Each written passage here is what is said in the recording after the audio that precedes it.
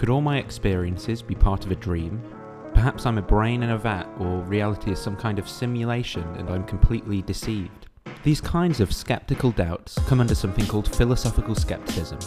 Well, in this episode I talked to Professor Henrik Legerlund about the nature of skepticism, its history and its practical applications for us today. As always, I hope you enjoy the episode. If you do, be sure to subscribe to the podcast, and you can also find more under Digital Gnosis on YouTube. Thank you. So I'm talking to Professor Henrik Legerlund. Have I pronounced that correctly? Lagerlund, yeah, it's okay. Lagerlund, it's fine. Yeah. And you teach philosophy at Stockholm University, is that right? That's right, yeah. And on your Twitter profile, it says that you kind of specialize in Renaissance and medieval philosophy. Would that be like broadly your kind of area, or is there some other branch that you'd want to kind of say you're more kind of that's your thing? No, I most of my work has been in medieval and sort of late medieval Renaissance philosophy. What qualifies as Renaissance, I guess, at the time period. I mean, Renaissance is one of those tricky sort of things to define, particularly in philosophy, whether there actually is a Renaissance in philosophy. But that time period, sort of up to sort of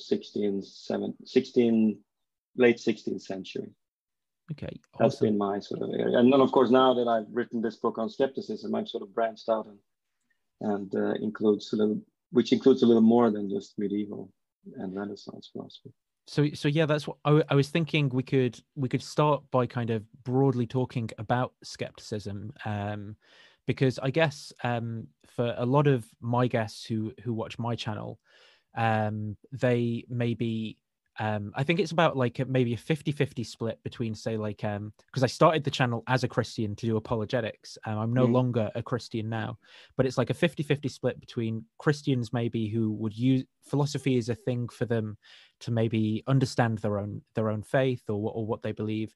Another maybe 50% of atheists who skepticism they might want to brand themselves as skeptics, quote unquote, you know, like about certain religious claims, or maybe about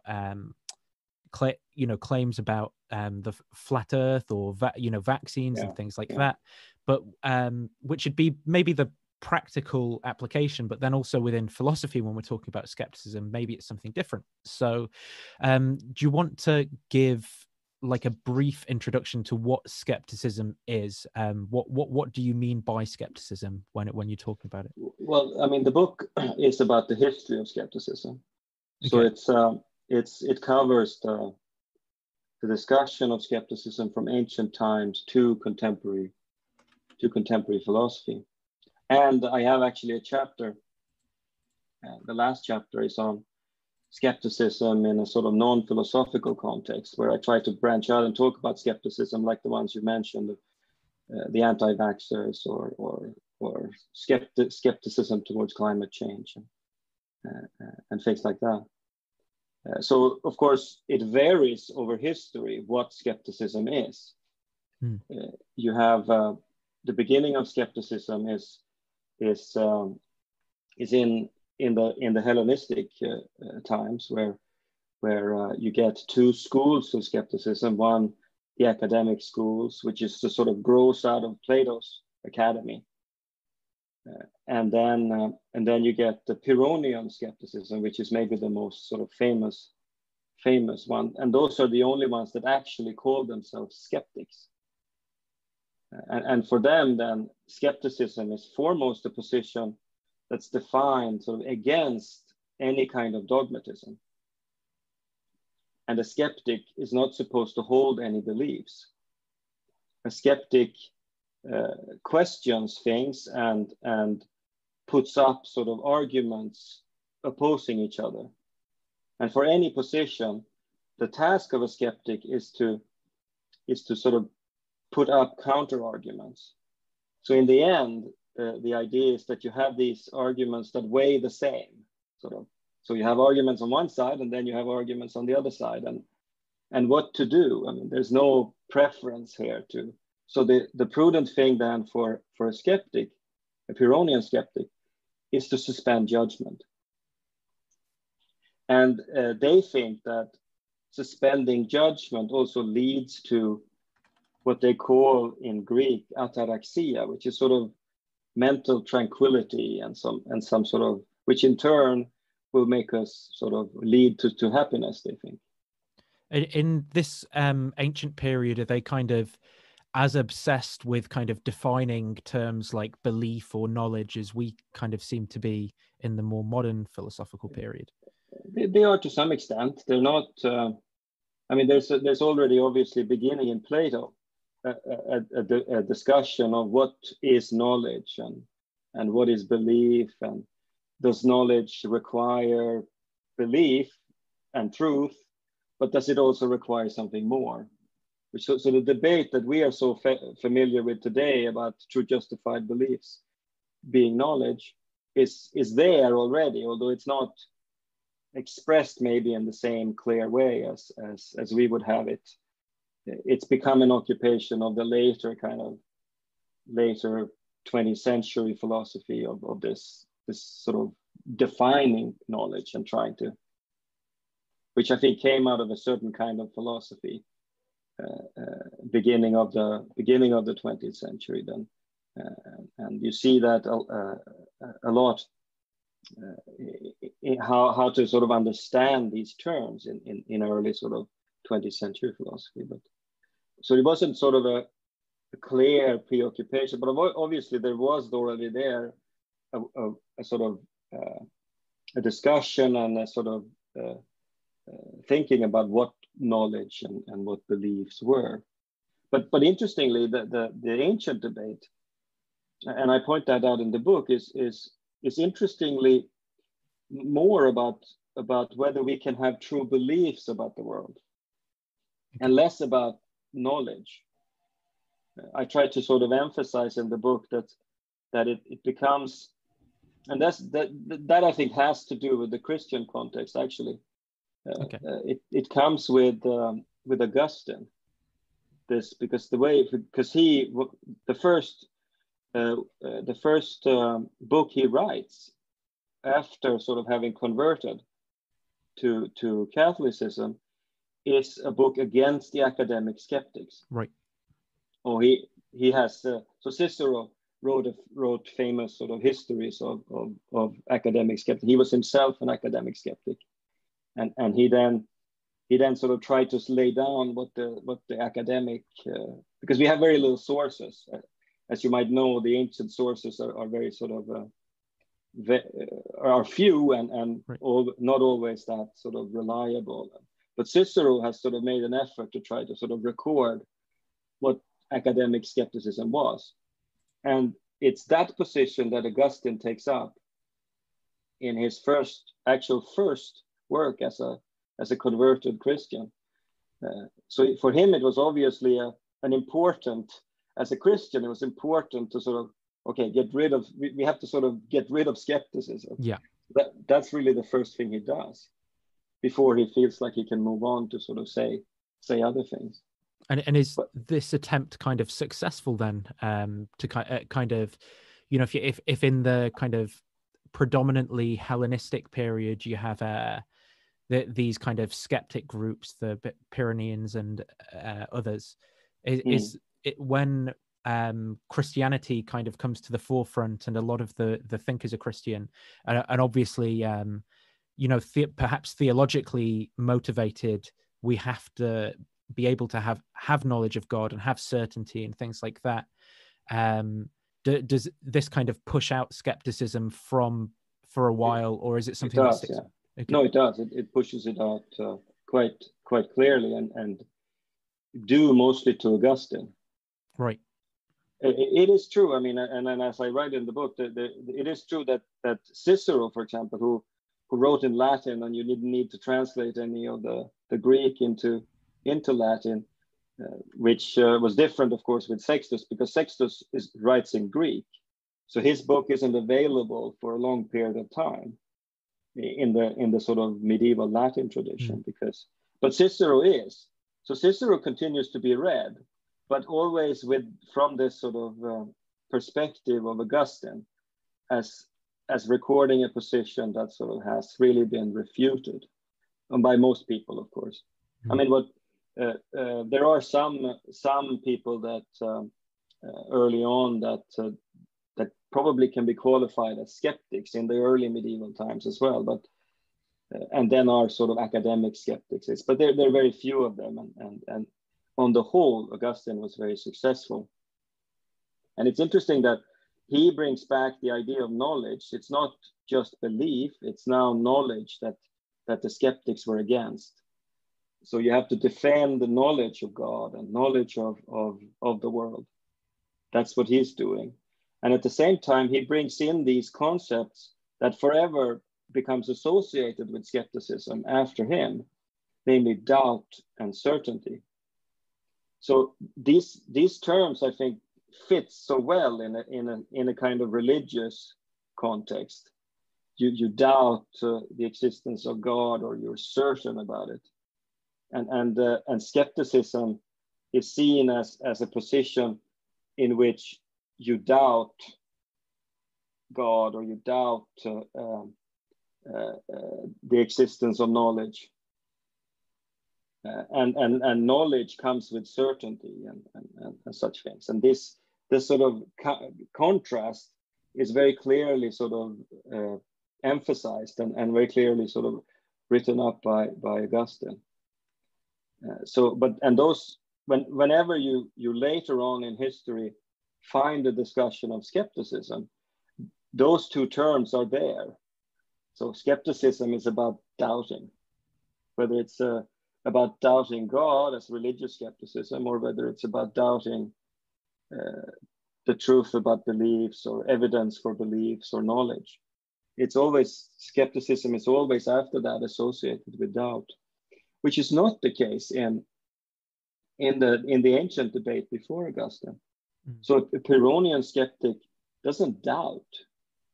A Pyrrhonian skeptic sort of builds up towards what in Greek is called this aporia, which is sort of this. It's not doubt, but it's like you're at a loss about how things are, or something like that, because you get these conflicting sort of positions, the equivalent positions that you sort of then have to sort of suspend judgment about.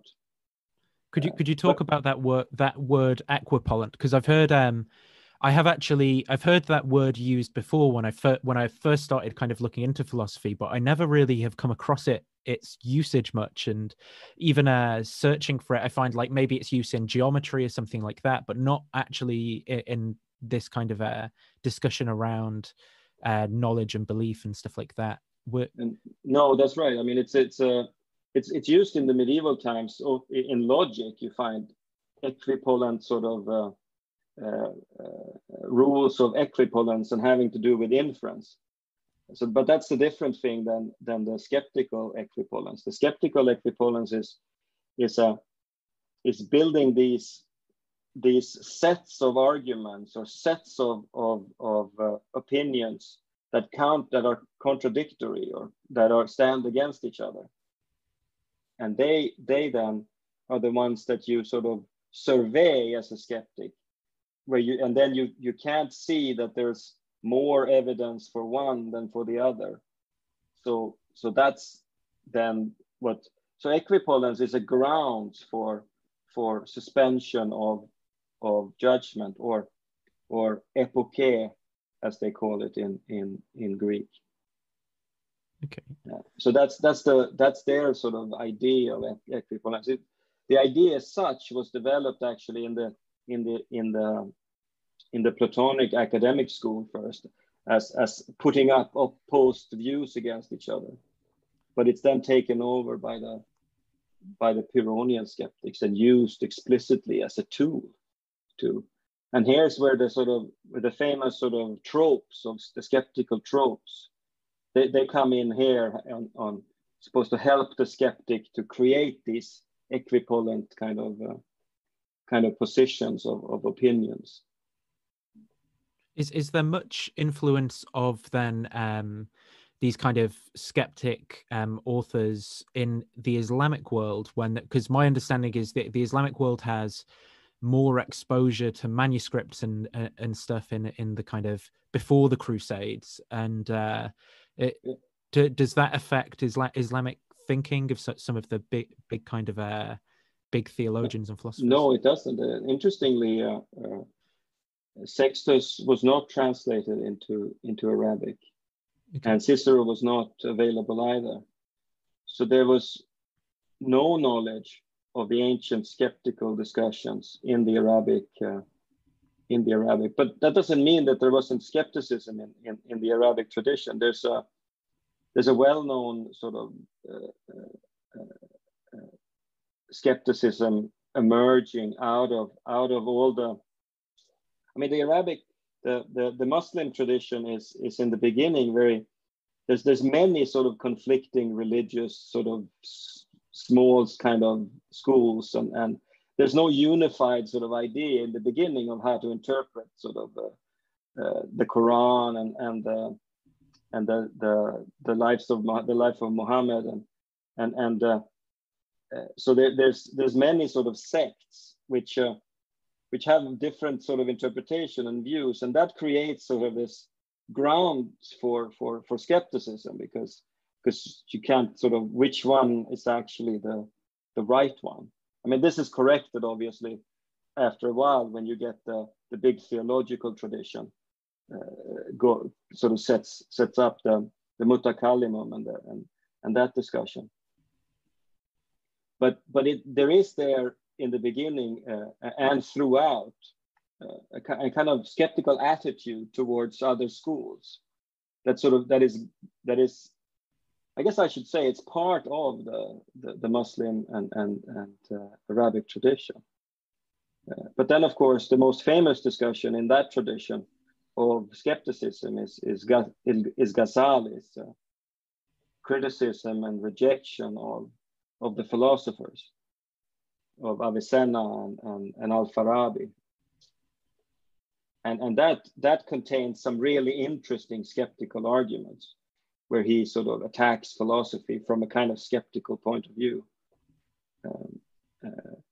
And he also has this treatise that in English would be something like The Deliverance from Error or something like that, okay. where he describes his own kind of he had this religious crisis later on in life after having been an enormously successful teacher and lawyer. He had this skeptical crisis, and in this work he describes his skeptical the way that he went into sort of doubting things, and it's almost like a Cartesian sort of meditation. It's very similar to in style anyway and in also in some sense it's similar in its conclusion that it is in God that you find the sort of foundation for knowledge and for faith. But the way he reaches sort of that foundation is through this doubt of and through a kind of skepticism.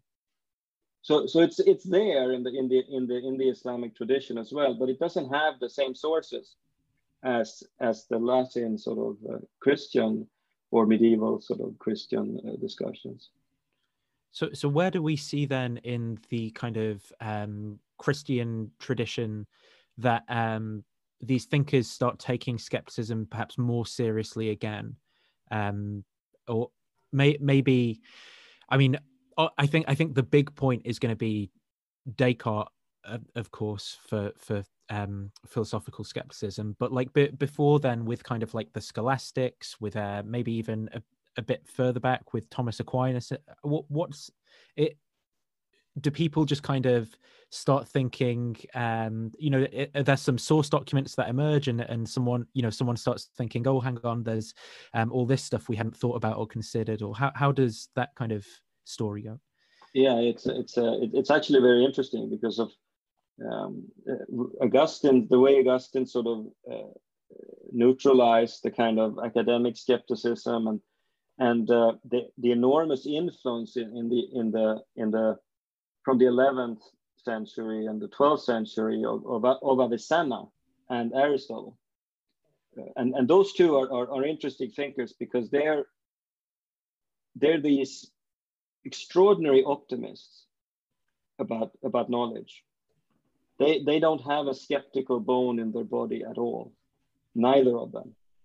So when they become the dominant sort of influence on the Western philosophy, skepticism is just sort of not an issue. It just sort of, it's not really talked about. I mean, it's not even Augustine. I mean, they're so dominant that the Augustinian tradition becomes sort of comes even on the back burner. But in the 13th century, there's something happens. That's of course the time period when Aristotle is at the height of his influence in the Western on the Western world. And towards the end of the 13th century, you see the emergence of criticisms of Aristotle. You have the famous condemnations in both Paris and Oxford against the views of Aristotle and the Averroists, the sort of gung-ho Aristotelians. And at that point, people start sort of formulating questions about knowledge, and so there's a shift here somehow in that occurs towards the late 13th, early 14th century, where from having been this debate dominated foremost by these two metaphysical thinkers, you suddenly start to see criticism of that metaphysics, which in turn generates epistemological issues and problems that needs to be dealt with.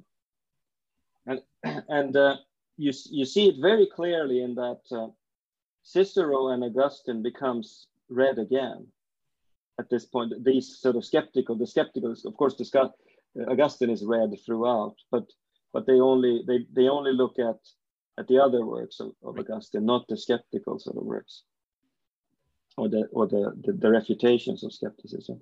They become read again and referred to, and this is still a little bit of a mystery in the history of philosophy.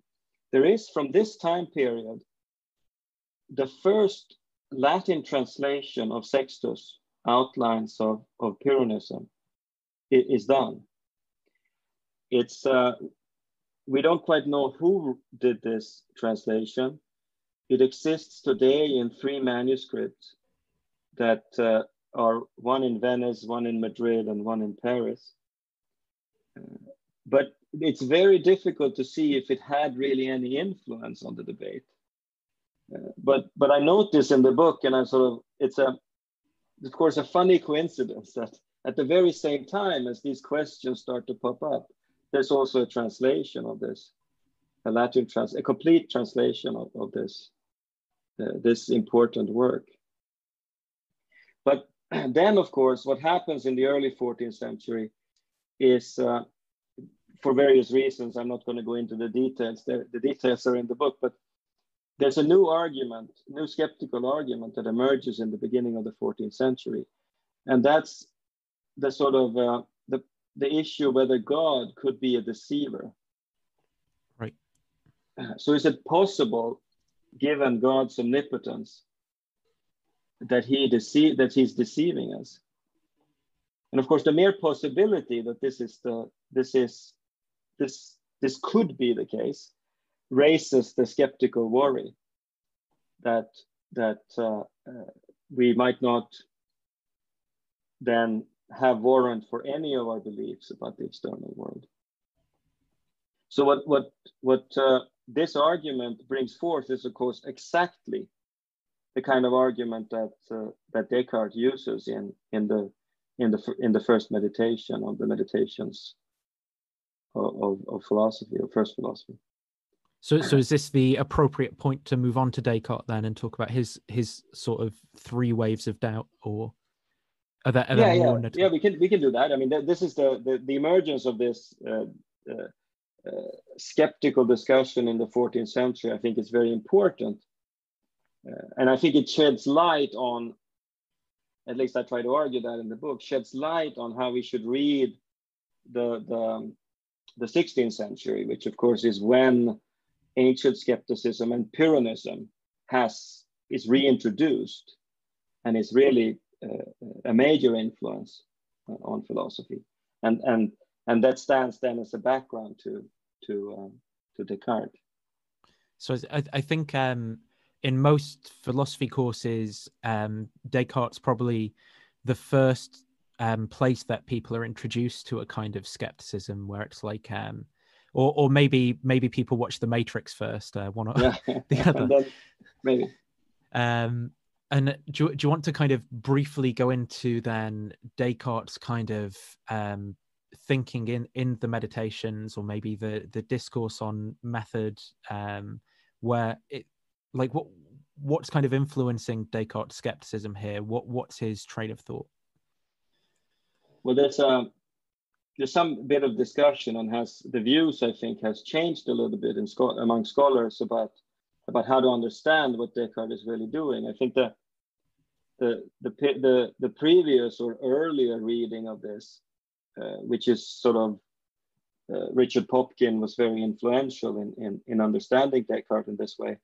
He, of course, was the one that brought out these 16th century sort of skeptical discussion and interprets them as a background. He sees a crisis emerging in sort of Western thought at this time due to skepticism. And Descartes' aim is really to sort of reject that skepticism. And that's why he begins then the meditations, the first meditation, with these skeptical arguments, against sort of doubts about sense perception, the dream doubt, and of course the evil demon doubt. So that's how it's interpreted. But I think people have changed their views, and this has to do with decades of serious scholarship on Descartes, where people want to reread some of the meditation and some of what Descartes is doing, and say that no, he's not really at all worried about skepticism. He's not aiming to sort of counter skepticism. He's merely using skepticism as a method. Skepticism is for him a way to reach a foundation, the cogito, to sort of ground knowledge, obviously. But foremost, I think the more recent interpretation has to do with he's really interested in developing a new sort of idea of mind, a new theory of mind, which is based on this cogito sort of and some the innate sort of ideas. And that's his main concern, that he's developing this, which then can act as a sort of as a foundation for the rest of the philosophy. So that's what he's really doing. And what he's doing in the first meditation is actually because what the skeptical arguments are meant to cast doubt on any theory that's any empirical theory. So I think what he has in mind, he has the scholastic sort of Aristotelian empiricists in mind, like Suarez and maybe Aquinas. He has them in mind, and he throws out these skeptical arguments against any such theory that bases any knowledge or any content on the mind on sense perception, and sort of saying that you can't really get past these arguments.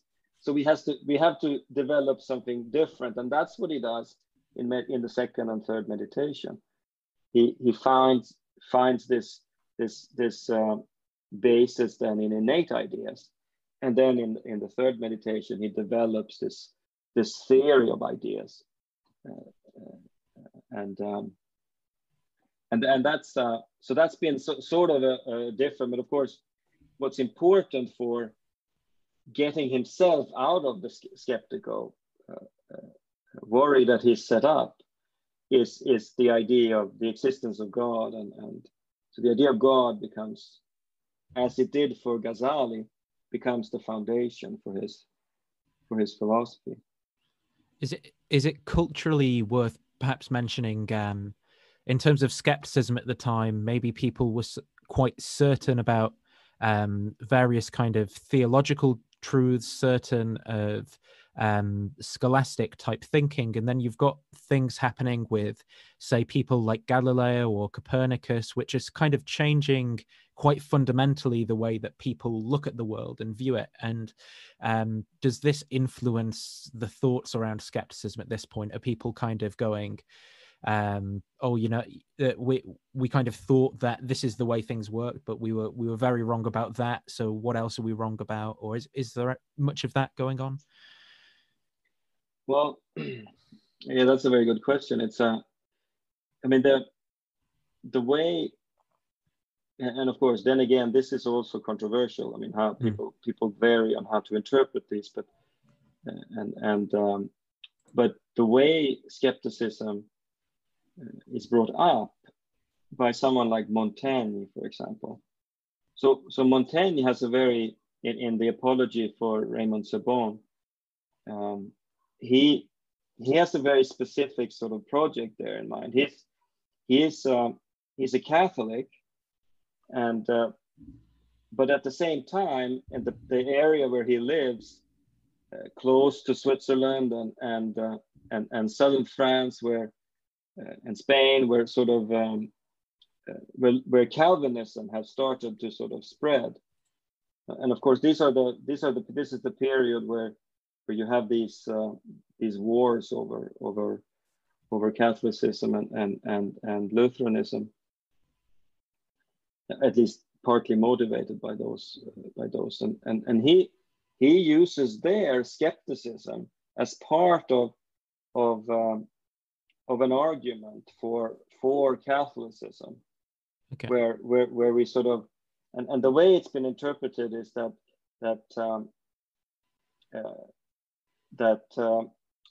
Montaigne is a fideist, in the sense that he thinks that only to believe, sort of only you can't, faith can only be grounded on beliefs. It can't be, reason has nothing to sort of to do really, can't justify faith in any way.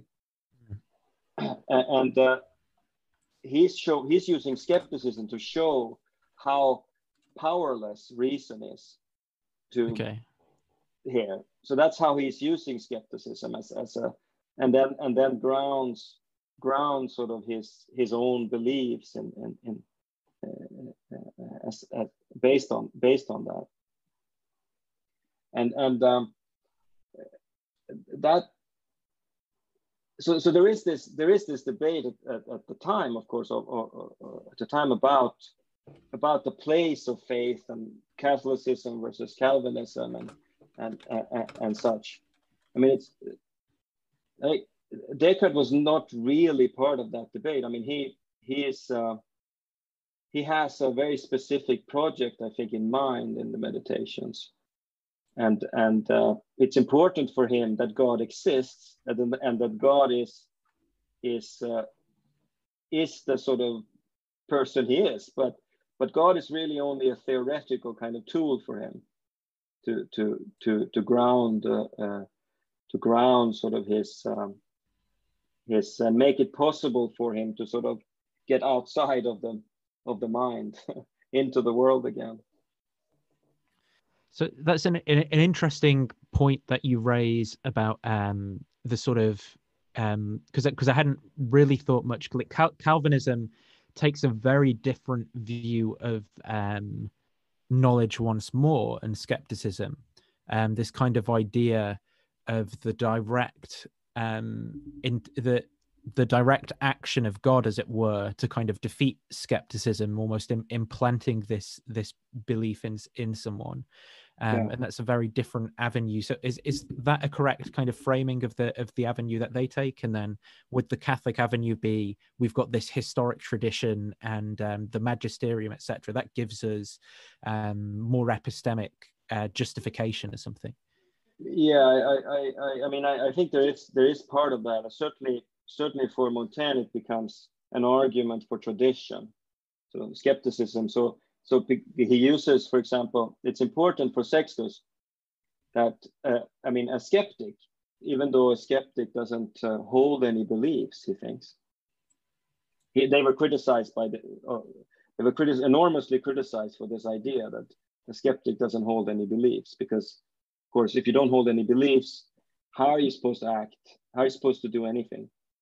You need beliefs to live in. I mean, of course, Hume later on makes sort of fun of this idea that the skeptics can't hold any beliefs. But Sextus nevertheless held this, and he said, well, of course, a skeptic lives in a society, because a skeptic still holds on to traditional views, and even though they don't believe them, they follow them. So they go to church, they do the things. And Montaigne uses that sort of falling back on tradition, that you have to, in these volatile times, when this debate is going on, you have to follow the tradition. You have to stick to what you've been brought up with, and what your society sort of, the rules your society has, etc. So then how does skepticism kind of progress on from it? So you mentioned David Hume there, and he's probably another important thinker in the kind of the skeptics story. He is, of course, very important. I mean, maybe there's no one that is as clearly associated with skepticism besides maybe Descartes, as Hume, and his the idea in him that, for example, we can't have any sort of justification of causal relationships. For example, there's only an impression and then another impression, but there's no sort of, there's nothing, no necessary connection here between them. So or at least we can't perceive a necessary connection. So the only thing we have knowledge of is one event here and one event here, and we can't draw any conclusions from this, whether this is going to be the case in the future or whether this is going to change. There's no grounds for any certainty here. There's only grounds for probability. And this is mostly motivated by his empiricism. So because he's saying it has to come from the external world, and there's no simple impression of a lot of these things. There's no simple impression of causation or of, well, the ideas that we have to be sort of analyzed back into simple impressions. And if they can't, they're most likely sort of fantasies and made up. And of course, and we don't have such an idea of, we have a philosophical idea of a necessary connection, but we can't find any impression that supports this. So the only support that he puts forward is the idea of custom. It has been so in the past, so we must assume that it's going to be so in the future. But of course, there's no necessity there at all. It's just any kind of matter of fact that he talks about. It's only merely probable. So, sorry. Do you want to? No, I was just going to check. Are you okay for time, by the way? Because I don't want to overrun. No, I'm fine. Okay, awesome. Yeah. So then maybe, is there any much more to say about Hume, or is it worth going on to the kind of? Well, I mean, the Hume is interesting in the sense that he discusses a lot of kinds of skepticism. So he talks about Descartes' sort of evil demon kind of skepticism, external world skepticism. He talks about the Pyrrhonian skepticism, and he talks about the academic skepticism. And then he talks about a fourth kind of skepticism that he derives from Pierre Bayle, which has to do with Bayle and Berkeley is his sort of, and that has to do with the sort of questioning the distinction between primary and secondary qualities that becomes so important in early modern philosophy after Descartes. So these are the four kinds of skepticism that he outlines, and the fourth kind, the academic skepticism that he outlines, is the position, I think, that he is himself closest to. But for him, skepticism is mostly about sort of reining in sort of reason. He has this very interesting discussion in his very last works, which are mostly sort of the religious works, the criticism, the dialogues of natural religion, and so, like that. There he says that we must always find a balance between sort of sort of reason sort of and bringing reason sort of into what he calls common life. So whenever reason sort of goes off sort of on the tangent and starts talking about the immortal souls and metaphysical speculation, it's skepticism's role to sort of rein in reason and pull reason back into sort of common life. Because of course we must be able to trust reason when it comes to ordinary common life and moral sort of life, because reasons are, we act on reasons, according to Hume. But reason has a tendency to sort of get unhinged, and skepticism, just for him, plays the role of bringing reason back to common life. So I find that I talk about that in the book, and I find that a very interesting idea of how skepticism can sort of play this role of making reason something that is less sort of extravagant, but belongs more to sort of morality and how we act.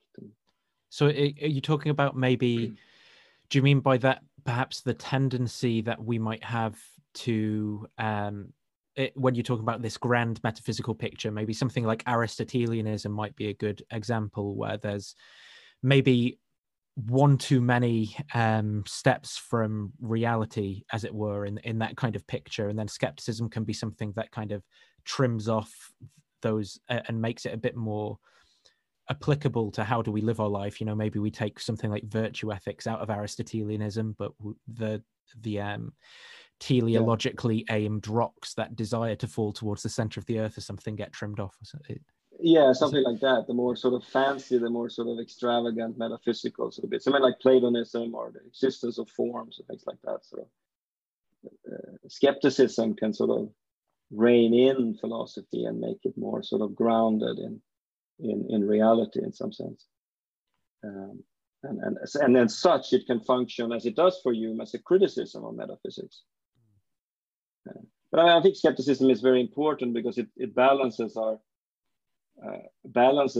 Of course, too much skepticism, and we lose out on knowledge, potential knowledge, and too little skepticism, and we get sort of susceptible to all kinds of fake news and ideas that sort of are. So skepticism, I think, used properly, has this balancing sort of role, I think, and I think that's exactly what I want to take out of Hume, is this balancing that skepticism seems to have for him. So are there who would you say the main kind of thinkers, skeptics would be in the kind of 20th century early on kind of thing, or who would the people, because in that bridging period between what I'd call like modern and kind of and Hume there, who are those main characters that are thinking? Well, the main debate in the early 20th century about skepticism is More and Wittgenstein. Okay. You have a More is tricky because of course he is really mainly concerned, I think, with rejecting idealism. Okay. Because of course, before the Cambridge philosophy got going, British philosophy was sort of dominated by idealism, and a certain kind of idealism that was influenced by Berkeley, but also influenced by Hegel. Right. And of course, More and the early Wittgenstein and Russell were sort of rejecting that kind of tradition, particularly More and Russell in the beginning. But More has a couple of essays that became very, very important. Sort of, he has this proof of the external world, for example, is one of his essays, and then he has a few others where he tries to reject idealism, but he's also addressing skepticism. So that's where he sort of this proof of that this is a hand and this is a hand, and you know those famous proofs that people nowadays sort of laugh at, but that's sort of his discussion how it is. And of course that's the starting point for Wittgenstein's discussion in on certainty.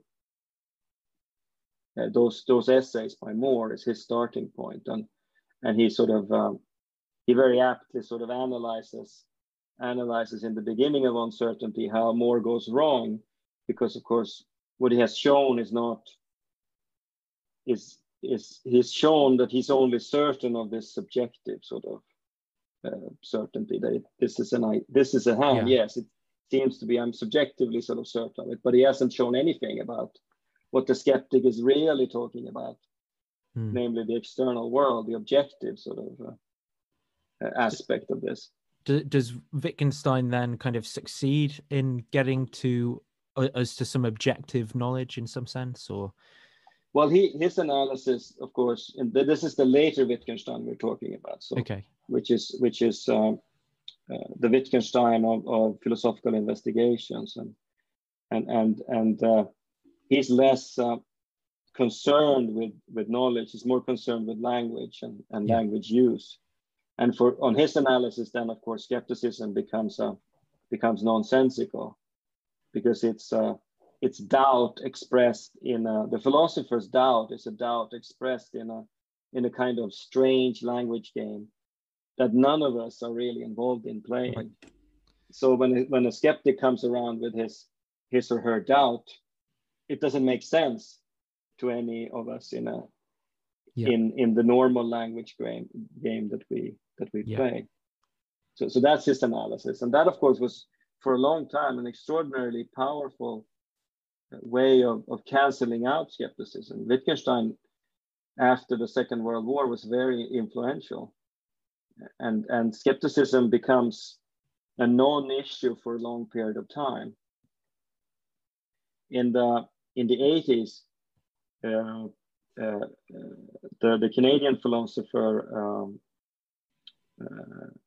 Barry Stroud publishes this book, The Significance of Philosophical Skepticism.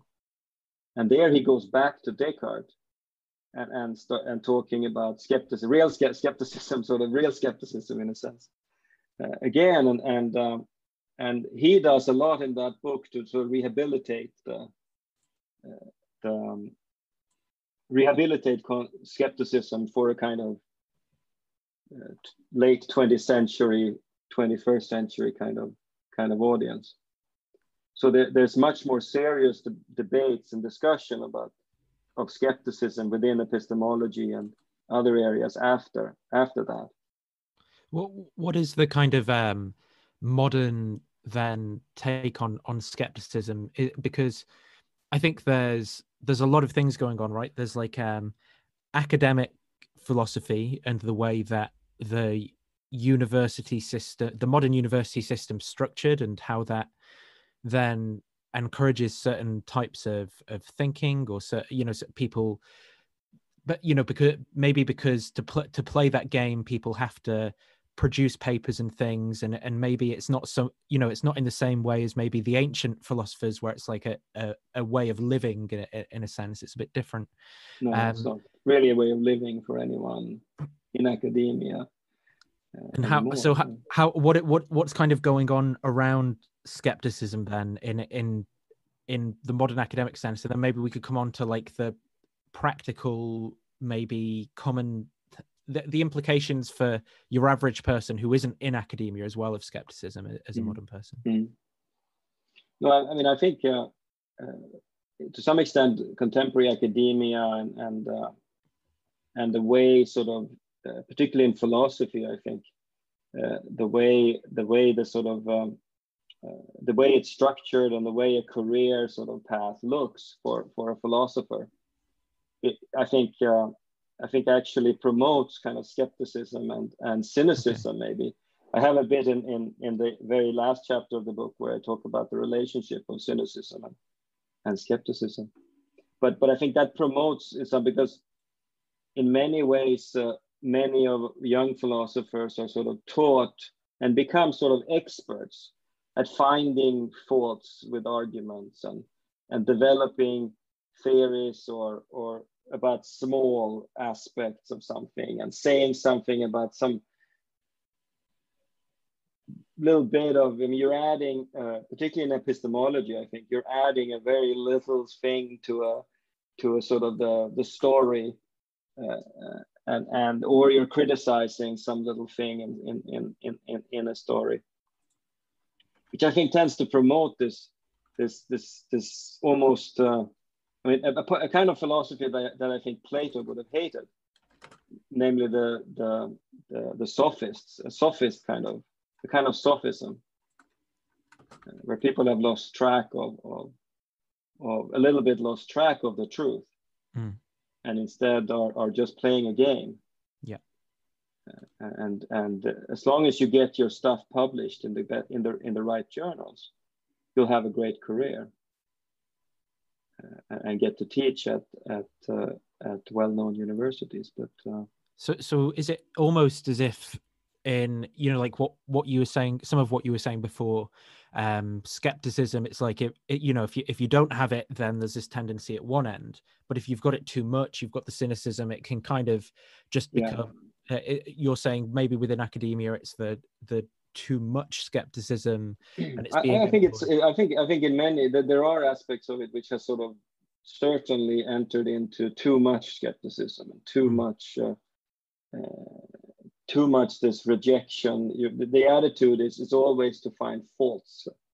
It's exactly the kind of attitude that the Pyrrhonian skeptics have when there is the kind of philosophy that the Stoics in that time that were active that absolutely hated, because they were proposing something and then you had immediately counter arguments and then you, so this idea of creating a situation where you're choosing based on faith rather than actual arguments. Right. Yeah. And of course, the prudent skeptics won't choose at that point because So no, it's but there's certainly great. I mean, I shouldn't say that goes for all philosophy. Obviously, there's certainly great philosophy going on, and I mean, there are these interesting issues nowadays which I touch upon in the last chapter that I think is related to skepticism. You get worries about whether scientific results can be replicated, for example, and that is, I think, a problem that's grounded really in too much skepticism. Science is fueled by skepticism, and part of the scientific method is skepticism towards new theories and new ideas. But too much of that, I think, fuels what fuels this skepticism about scientific results in general. And then on the other hand, you have these questions about what's it called now? People that study sort of why groups and people tend not to believe in things that are sort of that have strong evidence, and instead they tend to believe their own things. For example, climate skepticism is one such thing. There's this enormous skepticism against science and against knowledge that we sort of everybody that works in the field would say is clearly sort of based on evidence and the best science we have, but still they refuse to accept such things. So what can people learn then from skepticism, I suppose? Knowledge resistance, that's what I was thinking. The knowledge resistance sort of the projects. I was going to just say, so like, say people are faced with various conflicting stories on social media about news events, perhaps machine learning algorithms which are trying to polarize them into a particular camp to capture their attention more. Perhaps Alex Jones types, people coming, trying to, is it pareidolia, trying to make sense of the complexity of the world that we live in and make an overarching narrative, well, if there was a secret group behind it, this would, and coronavirus, well, if it was the 5G towers, that would actually explain what's how can modern people learn from skepticism to kind of bring it into their lives in the right proportions, that they can kind of live with all of this information and conflicting stuff that's out there?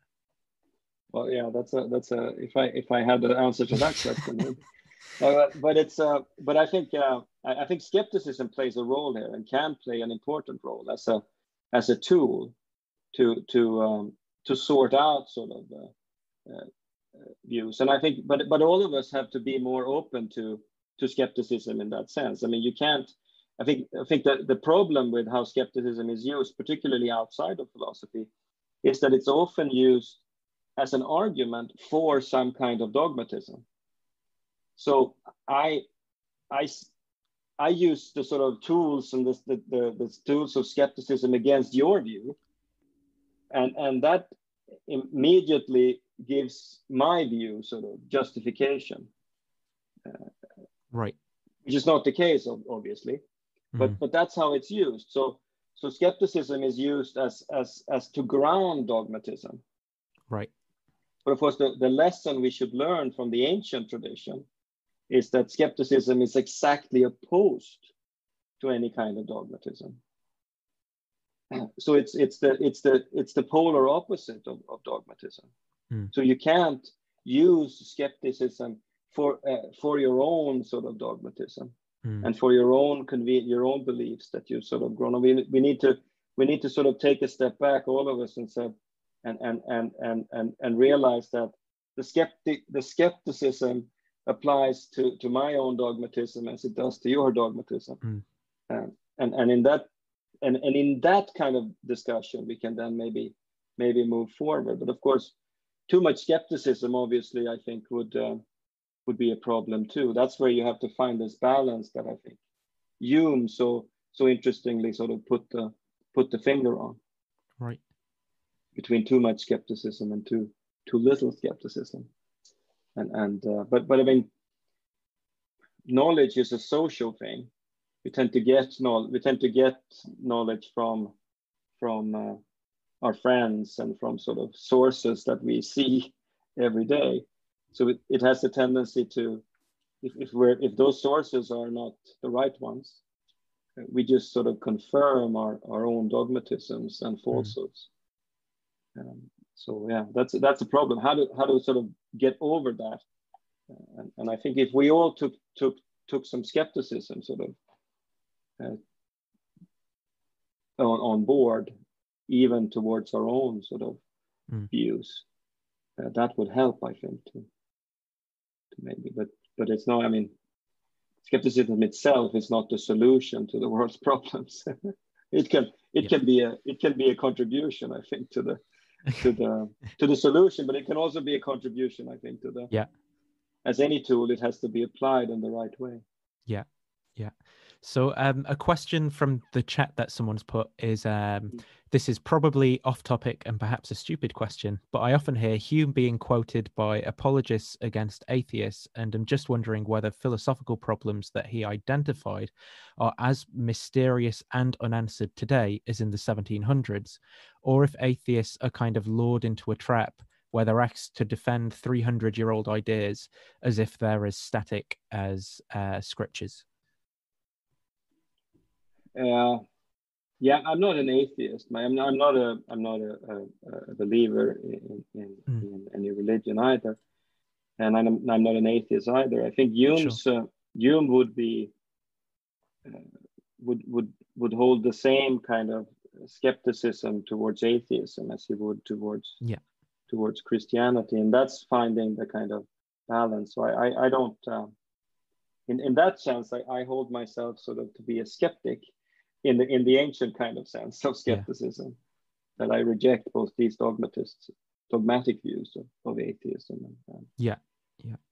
Because I don't think we can't know that there isn't a God, but we can't know that there is a God either. So I think we have to navigate the world with some doubt here, and with probability. I think I'm actually very, very similar on that position. And I think, but I also recognize there's this human need to identify with a particular group, and and stuff like that as well. But I'm wary of that stuff. I think. Yeah, but that's true of scientists too. Scientists identify with their groups. I mean, philosophers identify with philosophers. I mean, Christians, devout Christians identify with, and part of this is that we get all stuck in our bubbles, and there's no discussion across these, or very little anyway, and it becomes very difficult to have a discussion across these areas, because if you believe that you sit on the truth, and why should I listen to you? You're just spouting falsities. But skepticism can be then used, I guess, maybe to unlock that belief that you are sitting on the truth. I guess perhaps what the question is getting at is, have some of Hume's skeptical worries been kind of answered since Hume's time? Some of the worries that would cut away at kind of. In his discussion of miracles, Hume has this wonderful discussion of evidence, and he talks at one point about testimonial evidence, and of course, testimonial evidence is very important for a Christian, and for a miracle, obviously, because there's a testimony to some miracle. Yeah, someone has seen it or experienced it or whatever. There's just one usually, and for what he says then is that you have to weigh this against evidence for other views, for scientific views, for laws of nature, for example. He defines a miracle as a violation of a law of nature, and if you have that view, you have, on the other hand, you have this mountain of evidence for the law of nature, and you have one testimonial for the miracle. He says it's just not rational to believe in the miracle when you're faced with that situation. It's if you have the mountain of evidence, then of course that must be where reason should go. And that's what he says. And then that doesn't mean that this mountain of evidence can't be wrong. But it's rational at this point to go with this mountain of evidence, and that's, I think, how I think it's a very contemporary view to think of evidence in that way. What is justification? Yeah, it's some kind of evidence for the truth of our beliefs, and if you have a lot of evidence, it seems irrational not to accept that, even if there are no, given of course that there are no absolutes, which I think is what Hume thought. Another question that's come in as well is with regards to using probability for finding true beliefs, and someone wondering what your kind of thoughts are on that use of probability. And I guess with regards to miracles as well, a lot of the debates tend to use kind of like Bayesian statistics, and rather surprisingly, the theists come out with a high number for the probability and the atheists come out with a low number for the probability. Yeah, no, it's not surprising, I guess. I mean, because you get what you're looking for in that debate, I think. Yeah, well, I mean, what do you think about this use of probability in general for kind of reasoning about epistemology? I mean, I think Hume has for example, going back to Hume again, Hume has a specific idea about what probability is. For him, it's a kind of frequency idea of probability. So the more frequent something is, the more probable it is. And you can't, when it comes to matters of fact, he says, well, you can't be certain about things because even though it's very probable, it says that there's a lot of evidence or a lot of frequency occurrence of it that you've been able to identify. That doesn't mean it's certain or true, and it only means that it's probable. And what's important, of course, for him is that even though there's no absolute truth, there's sort of methods to which we can establish what's more or less sort of probable, and that's what he sees, for example, in how Newton has done his the Newtonian method, for example. That's how he sees it, how he sees that. But I would think that that's certainly still applicable. I mean, the discussion of probability in general is, of course, very difficult today, because there's all kinds of theories, and you must distinguish subjective and objective probabilities and things like that. But this simple kind of frequency model that Hume uses is still, I think, applicable. So another question that's come in regarding skepticism and how we kind of live with it would be the question is put: growing up in a secular society, Sweden, how do I know whether my skepticism is dogmatic or if it's fair? Can I ever know, given cognitive bias and such? How do I? Well, I mean, we must put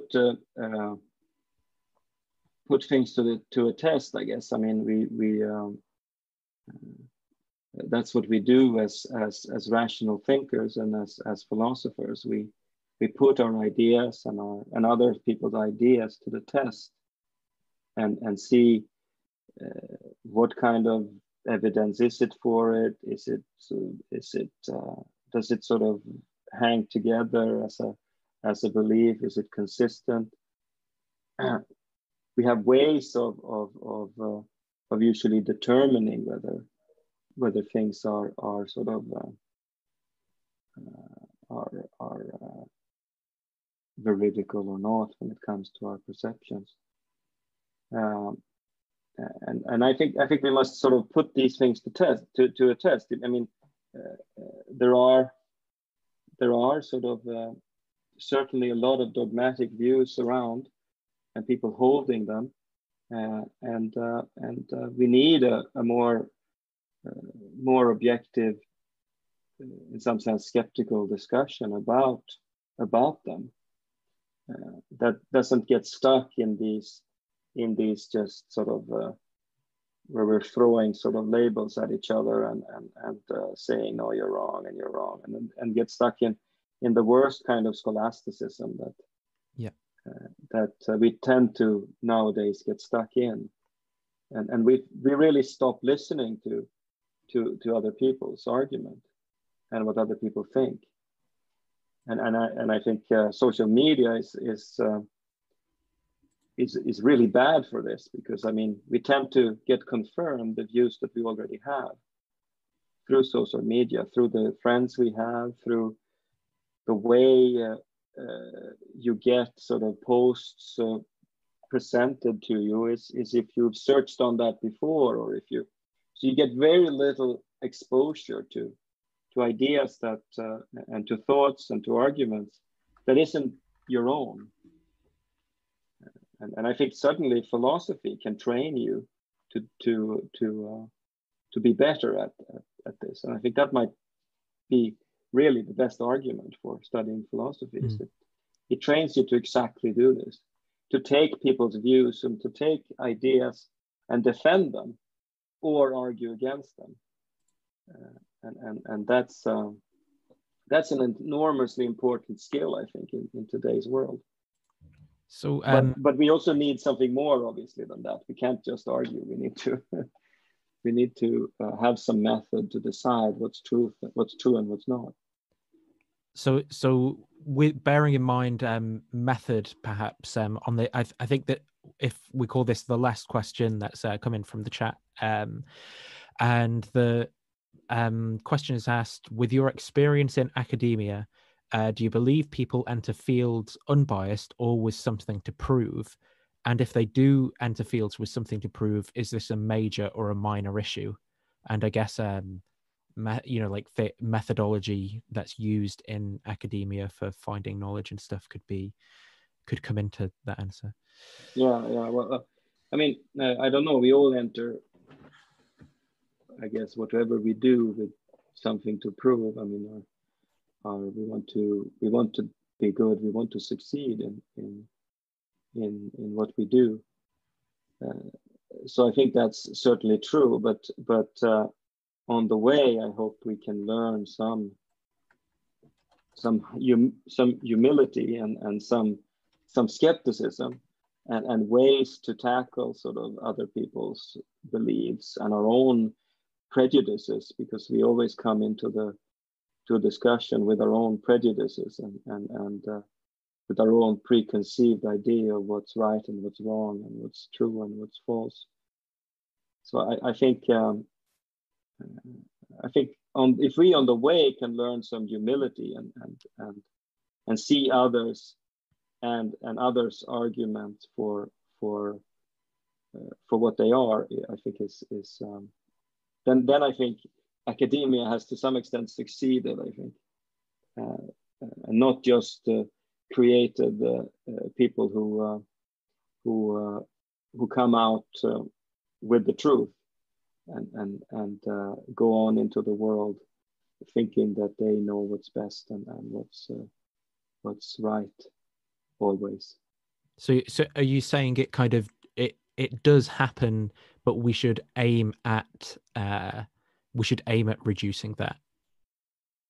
Like, it does happen that people, Yeah, I think so. Certainly, I mean, certainly you can see in philosophy that debates that go on are stuck in this dogmatism where people just don't get out of their own ideas and their own views, and can't see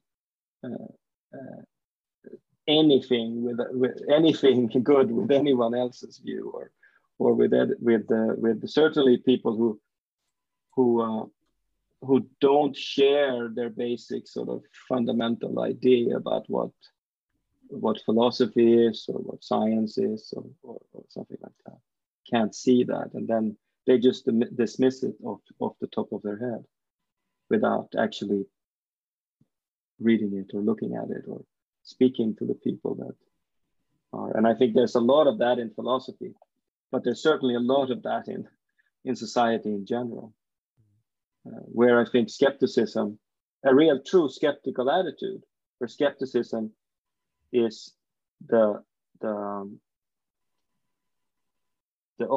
opposition to dogmatism, I think is really important in today's world. Okay. So thank you for your time agreeing to do this interview. I appreciate it. Your book, Skepticism in Philosophy, A Comprehensive Historical Introduction, is published with Routledge, right? Is there anywhere you want to say for people to go and get that, or anywhere else where people can contact you or check out your stuff? They can always, I mean, I'm available online. I'm on Twitter and Facebook, and you can always contact me there, or just look up my university homepage where you can write to me, on my email, obviously. And the book is available, I think, anywhere you can buy books. Okay. At least online. I mean, Amazon, the big sort of bookstores. Yeah. And some probably also in some well-stocked university bookstores if you want to look at that. Okay. Well, but I'll put links to that stuff, links to your Twitter as well in the description. So if people want to kind of follow up and read that book, there's a link there, and you can also go and follow. Is there any further kind of work on skepticism planned, or is there something else you're looking at the moment? Actually, today I'm writing a book on the philosophy of food at the moment. Oh, okay, nice. Yeah. Which is a little bit, well, it's related to some extent, but it's also quite different. Great. Well, I've really enjoyed talking to you, and thank you for your time. I'll end the stream there. Okay, thank you very much.